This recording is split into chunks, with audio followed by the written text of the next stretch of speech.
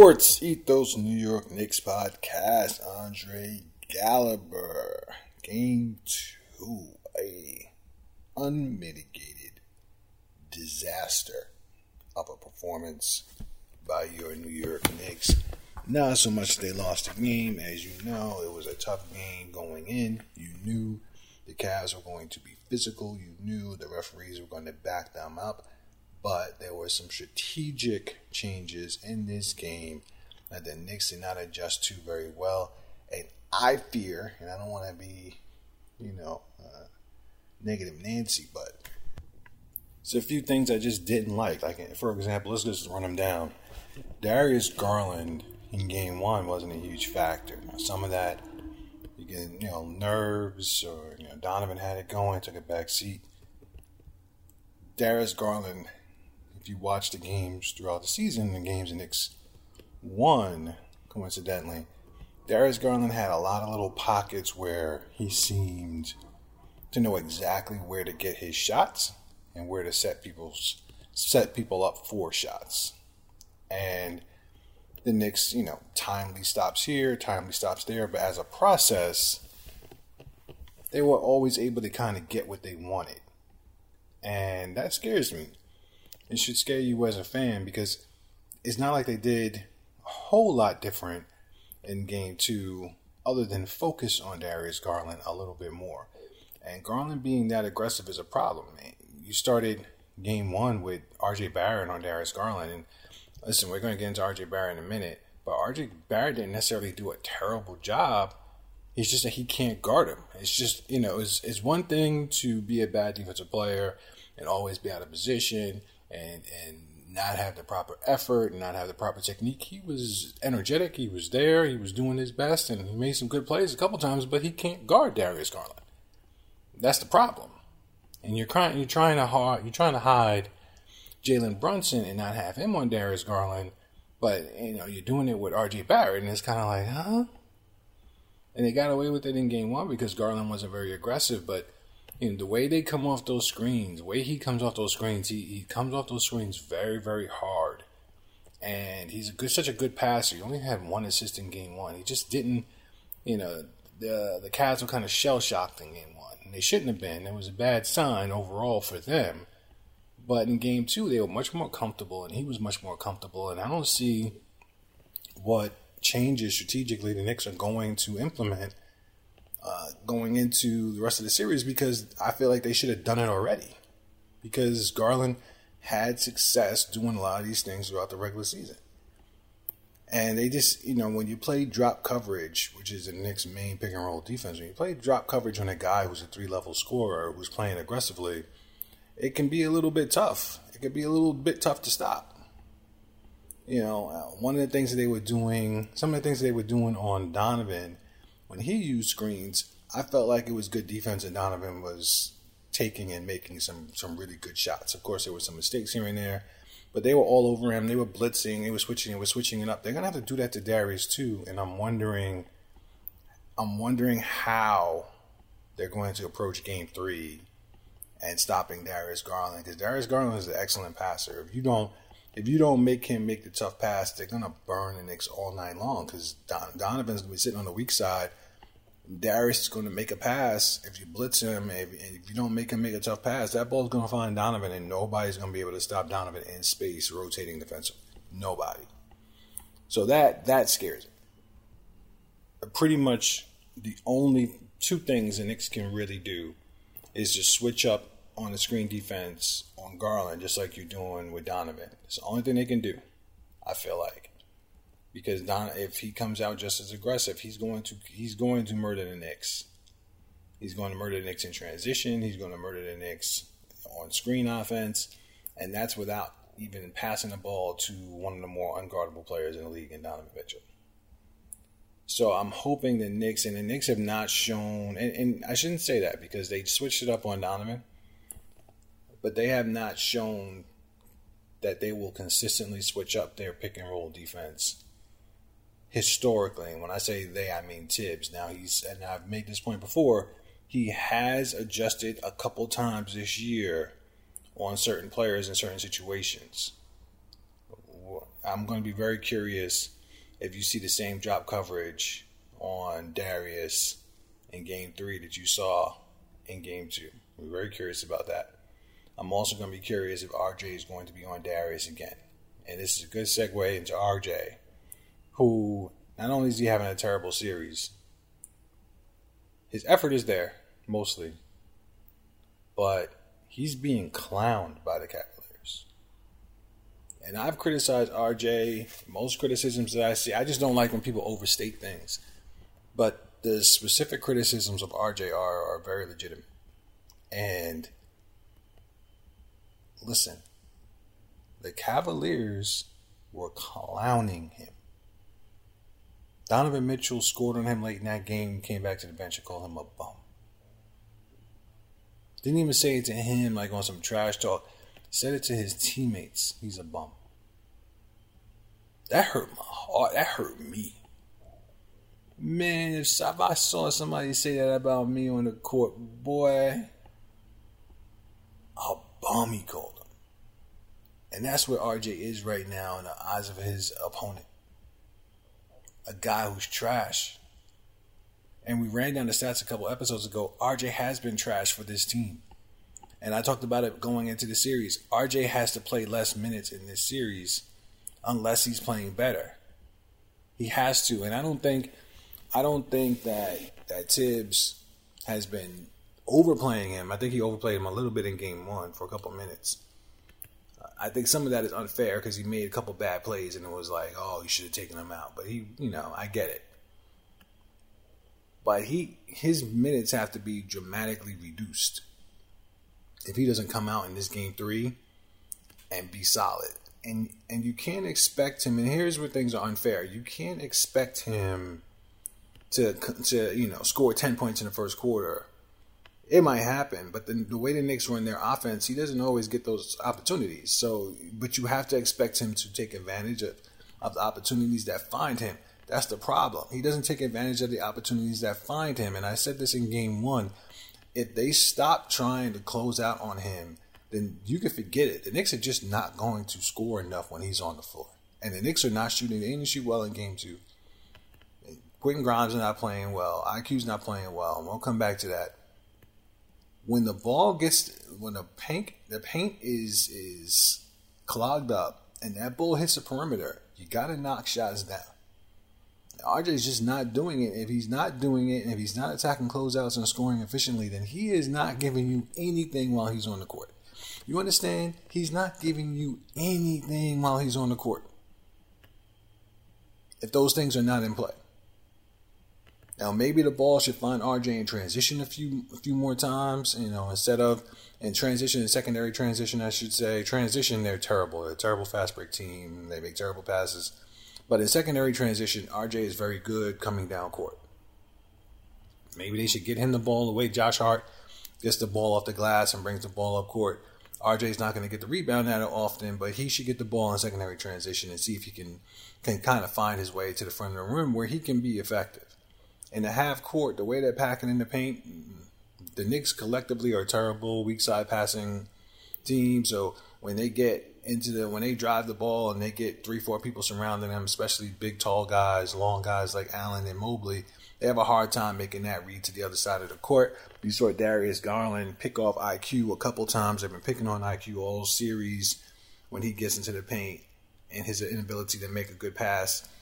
A good weak side pass. They've been picking on the Knicks all series long and their inability to make those passes. So, bottom line, you're always going to give RJ a chance. He's going to start. Probably. I don't think Tibbs is going to pull him. He's going to start. The series is 1-1. I just, even though he made a big change in the Atlanta Hawks series a couple years ago, that was a change that just had to be made. You're putting in Derrick Rose, who was playing amazingly and for the Knicks that year. That was an easy call to make, right? But I don't think he's going to bench RJ. But RJ's minutes, they're going to have to be limited. And you might see Miles McBride make an appearance in the series just to slow Darius Garland down and steal some possessions. You just might. right? So it's just very disappointing. I see a lot of people saying RJ is, his future as a Knick is going to be decided in these next few games. I think the problem with that is with this new contract, I mean, sure, they'd be happy to package him away to get something else, but his value is very limited. he's at negative value right now. So talking about the future as a Knick, I think he's going to be a Knick because his value is trash. I think everybody should stop focusing on his future as a Knick and start focusing on this game 3 that they have to win. And I've always said that I like RJ's makeup. I think he's made for New York. I think he's made for the Knicks. He's about to make me a liar. If he can't step it up, if he can't make plays, he's gonna make me a liar. This is where you make your name. If you're built for the city, whatever you're going through, you're slumping, he has a finger injury, whatever the hell it is, you better find your way through it, and step up for this team. And it's not always going to be scoring, but it's definitely going to be on defense, rebounding, in transition, and taking advantage of the opportunities that are given to you and the team, especially in transition. Him and Julius Randle are the 2 worst transition players in the league. Why are we so nervous when the Knicks have a fast break? Why are the Knicks the only team that can't get a bucket on a fast break? I swear they're the only team in the league. 3-on-1, 3-on-2, most teams in the league, they get a bucket, except for the teams that go to the 3-point line. Most teams in the league, they get a bucket. Why can't the Knicks get a bucket? I don't understand. And RJ and Julius, they are the worst. They are the worst. And teams know it. That's why Donovan ate up RJ in game, what game was it? It was game 2. He ate up RJ on a fast break where he knocked the ball off his leg. Ate him up. And no, that was game 1. It was game 1. Ate him up. Darius Garland ate him up, I think, in game 2. Ate him up. Guessed right on what he was doing. Actually, no, that was on Julius Randle. Guessed right on what he was doing. Julius Randle didn't really catch the ball properly, and he telegraphed the pass. It's not something that's going to be fixed because there's something wrong with their wiring. Their fast break wiring is off. They're just not naturally fundamentally sound. Julius Randle and RJ are just not naturally fundamentally sound basketball players. I think that's the issue with them in general. That's why Julius can be double teamed and the Knicks can not get clean baskets out of it. That's why I hate that Mike Breen keeps saying that Julius Randle makes the right read all the time. That's a lie. I guess he's just regurgitating what the coaching staff is telling him because they have to feed his ego and not, some things you keep in-house. But that's a lie. He does not do it. He does not handle the double team properly. Not by any stretch of the imagination.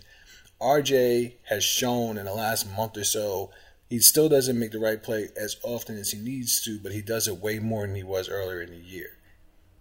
All right, but they're just fundamentally, they're just not very sound players. And here's another thing. Neither is Mitchell Robinson.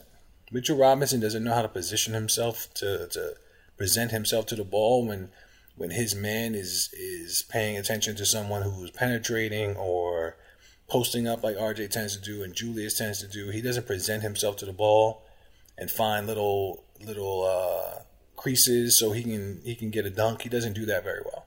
Most teams, they get a dunk. The center sitting there paying attention on the strong side. They get themselves open on the weak side and they get a nice little strong finish. That's not Mitchell. Mitchell's not doing that enough. So listen, these are flaws that this team has had all year long, and they've won in spite of it. Of course, the playoffs is going to shine a light on it. I don't think they're in a situation where they can't improve because at the end of the day, the Knicks winning and losing comes down to Jalen Brunson. And I've made that point all year long. I made that point on Twitter. You can credit Julius Randle for the season he's had, but Julius Randle could have had this same season and the Knicks would have finished 10 games under 500. And I'm not putting that albatross on Julius Randle that he's not a winning basketball player and all that kind of stuff. He doesn't make winning plays all the time, but I'm not going to put that on him. He's not consistently a winning basketball player, but he has been for most of the year.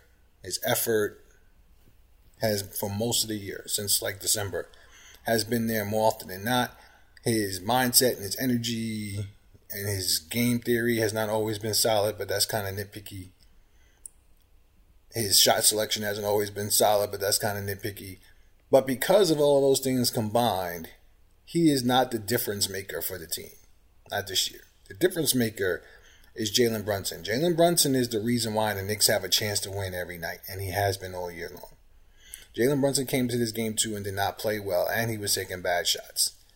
All right, I respect the confidence you want. You miss a couple shots, you don't want to get shy. But listen, let's not just pull up for three when you've been missing your 10-footers. Get yourself in the paint, collapse the defense. If you don't have your shot, then you spray it out to somebody else. Don't just keep shooting. The ball doesn't touch anybody else's hands. Anytime that Jalen Brunson is not on, and it hasn't been often this year, he's shooting 50% from the field. Anytime he's not on, you see everybody starts getting all mouthy and chatty about him being a ball hog and he shoots too much and blah, blah, blah, blah. Everyone's saying Jalen Brunson has to get other people involved. Jalen Brunson has to get other people involved if he is not making and taking the shots that he needs to take. Okay, that's when you start getting everyone else involved. Oh, I can't hit my little floater. Okay, let me start getting in this paint and see if I can find somebody open. Okay, that's what he needs to do. It's not his sole responsibility to get everyone else involved, and let me explain that. I understand he's the point guard, but you need to understand this is not how he's played all year long. He has not played to get everyone else involved all year long. He has been this player all year long, and this is why the Knicks have been good. People are bringing up the Donovan Mitchell example, how Donovan Mitchell got everyone. Donovan Mitchell didn't get everyone else involved. He just didn't shoot. There's a difference. There's a difference. He wasn't handling the ball the whole time and getting everyone else involved. He just did not play aggressively and shoot the ball as often as he was in Game 1, which was a good adjustment and strategy for the Cavs. Jalen Brunson could do the same thing, but don't expect Jalen Brunson to all of a sudden become John Stockton. He hasn't been that all year long. And the Knicks haven't needed him to be that all year long. They needed him to be who he always is. All right? But if he's missing his shots, there has to be an adjustment, and that's what it's all about. If you're going to miss your shots, and you've seen that most of the year, when a couple games here and there when he's not been on, first of all, the Knicks have a really hard time winning that game if he's not on. All right? But he'll kind of reel it back a little bit, and he'll get into the teeth of the defense, and he'll start looking to pass the ball. The problem is, in Game 2, brought that to a head, no one else is playing well. RJ's not playing well.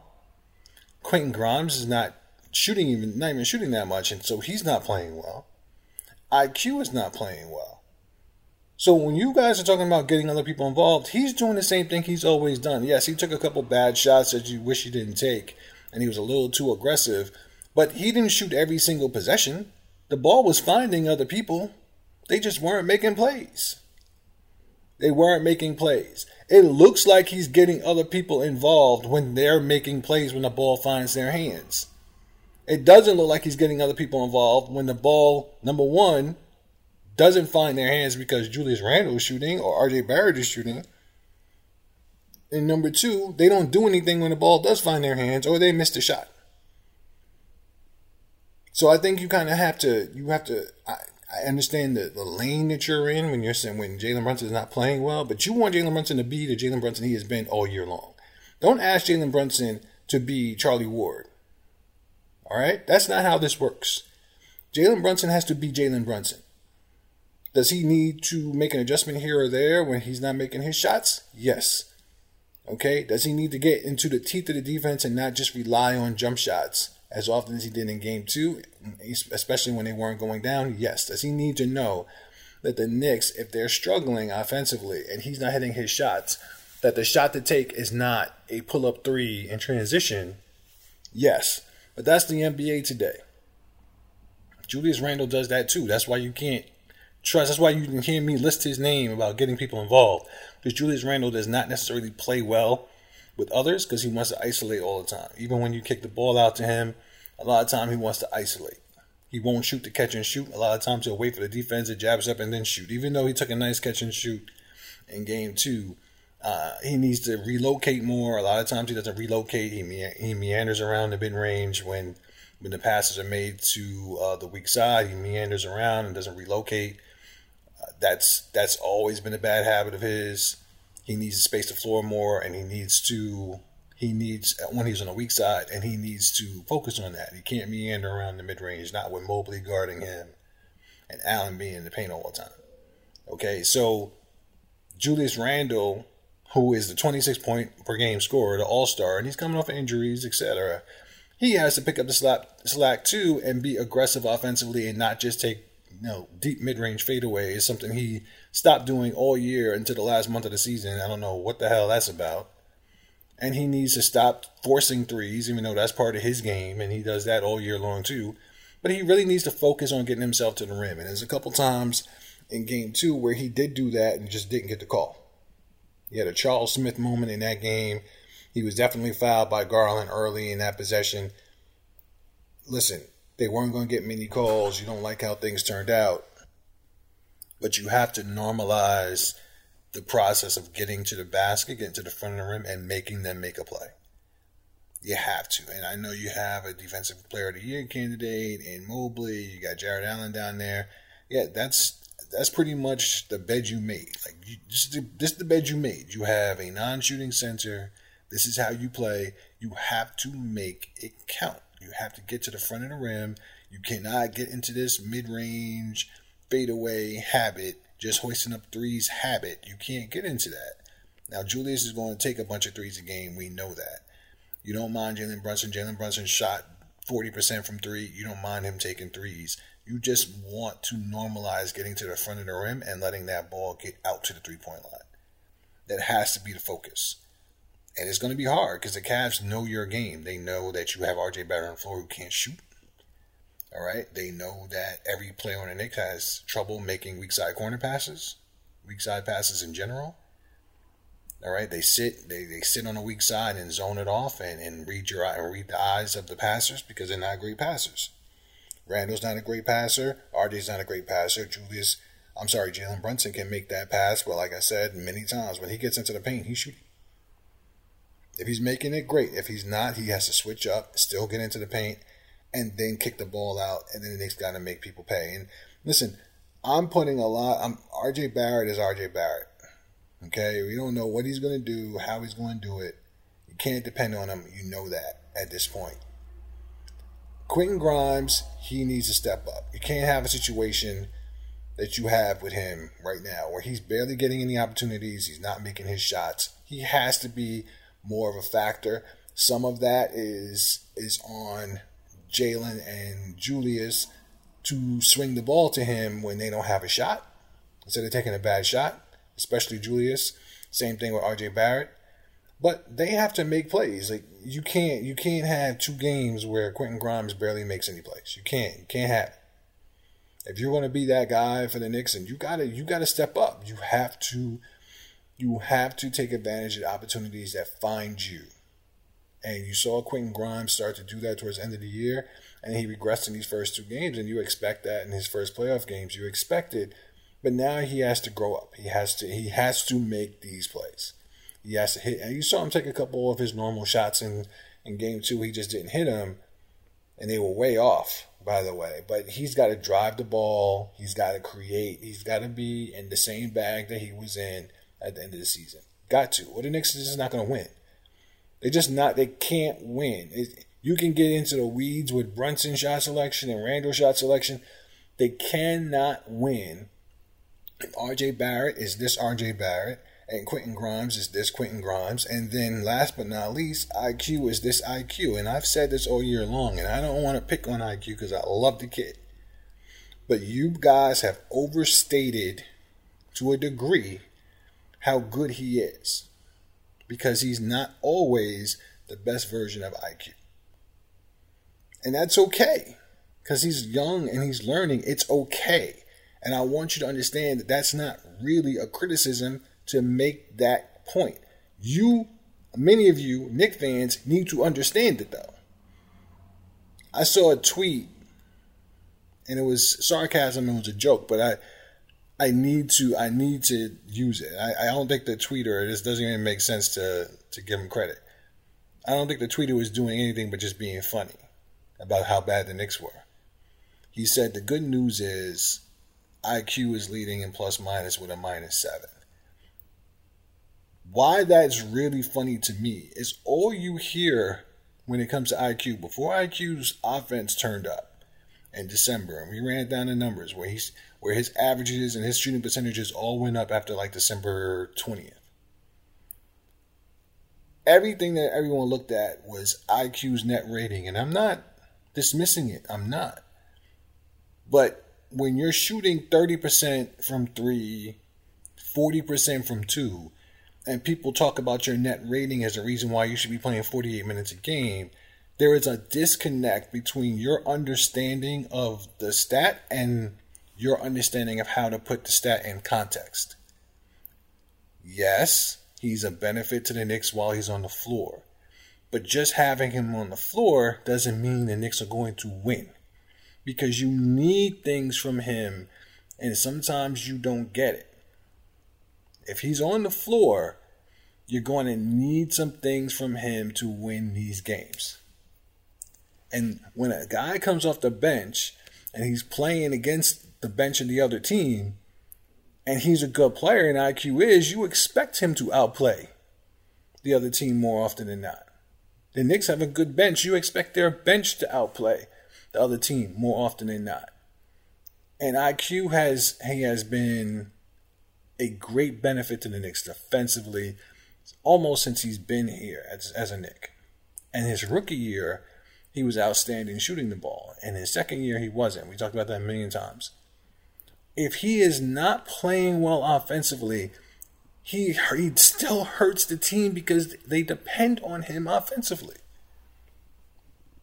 They depend on him being 40% from 3, 15 points per game. They depend on it. And if he's not doing it, don't tell me about his net rating. I don't want to hear it. I don't want to hear it because you're not putting it in the proper context. Because if he was in the game, when he's not playing well, all right? When he's not playing well, the Knicks they're still losing. They're not losing by as much. Like, okay. You can't tell me that you can put the IQ that we've seen in these first 2 games. And some of you calling for Jalen Brunson that, we didn't need Jalen Brunson, we got IQ. You can't put the IQ we saw in these first 2 games in the starting lineup and say, the Knicks are going to be fine. No, they're not going to be fine. No, they're not. The problem is RJ and Quentin Grimes aren't playing well either. If they were, he'd be playing even less minutes. Because you cannot have IQ out there as a backup point guard, a 6th Man of the Year candidate, playing the way he played the first 2 games. You can't have it. You can't have it. He is not going, IQ can start for every team in the league. He is not that player if he's going to play like that. He is not that guy. And my problem with the conversation surrounding IQ is that a lot of times you see IQ, and I don't think this is a bad thing. I think this is a good thing for an NBA player. He is very opportunistic with his offense. Very opportunistic with his offense. And when he starts making shots, he gets a little bit more aggressive, and that's when you see those big games. He doesn't always just beat people. He doesn't beat people and create offense every night against every opponent. And of course, I'm being hyperbolic a bit. But consistently, you don't see it every time. You see it against Boston. You see it a lot of times. But when teams say, we're going to take away this thing that you like to do, he doesn't have a whole nother thing to go to. He doesn't have a counter. All right, we're not going to let you sit around dribbling around in circles until you can get a one-step floater in the paint against a point guard. No, we're going to wall off this paint and take that away from you. So now you got to make something else happen. And so when teams do that, IQ doesn't always respond. Not without dominating the ball. He doesn't always respond. And again, he's a young player and he's still getting better. But stop this conversation where you keep building him up into something that he has not shown himself to be consistently. The game is different when you can scout somebody, take away the things that they are good at. The game is different for a lot of NBA players. All right? IQ has to be aggressive offensively, but he also has to find ways to create offense for himself and others. He hasn't even come close to that in this Cavaliers series. I ain't seen IQ do anything but get bottled up every time he tries to do anything off those screens.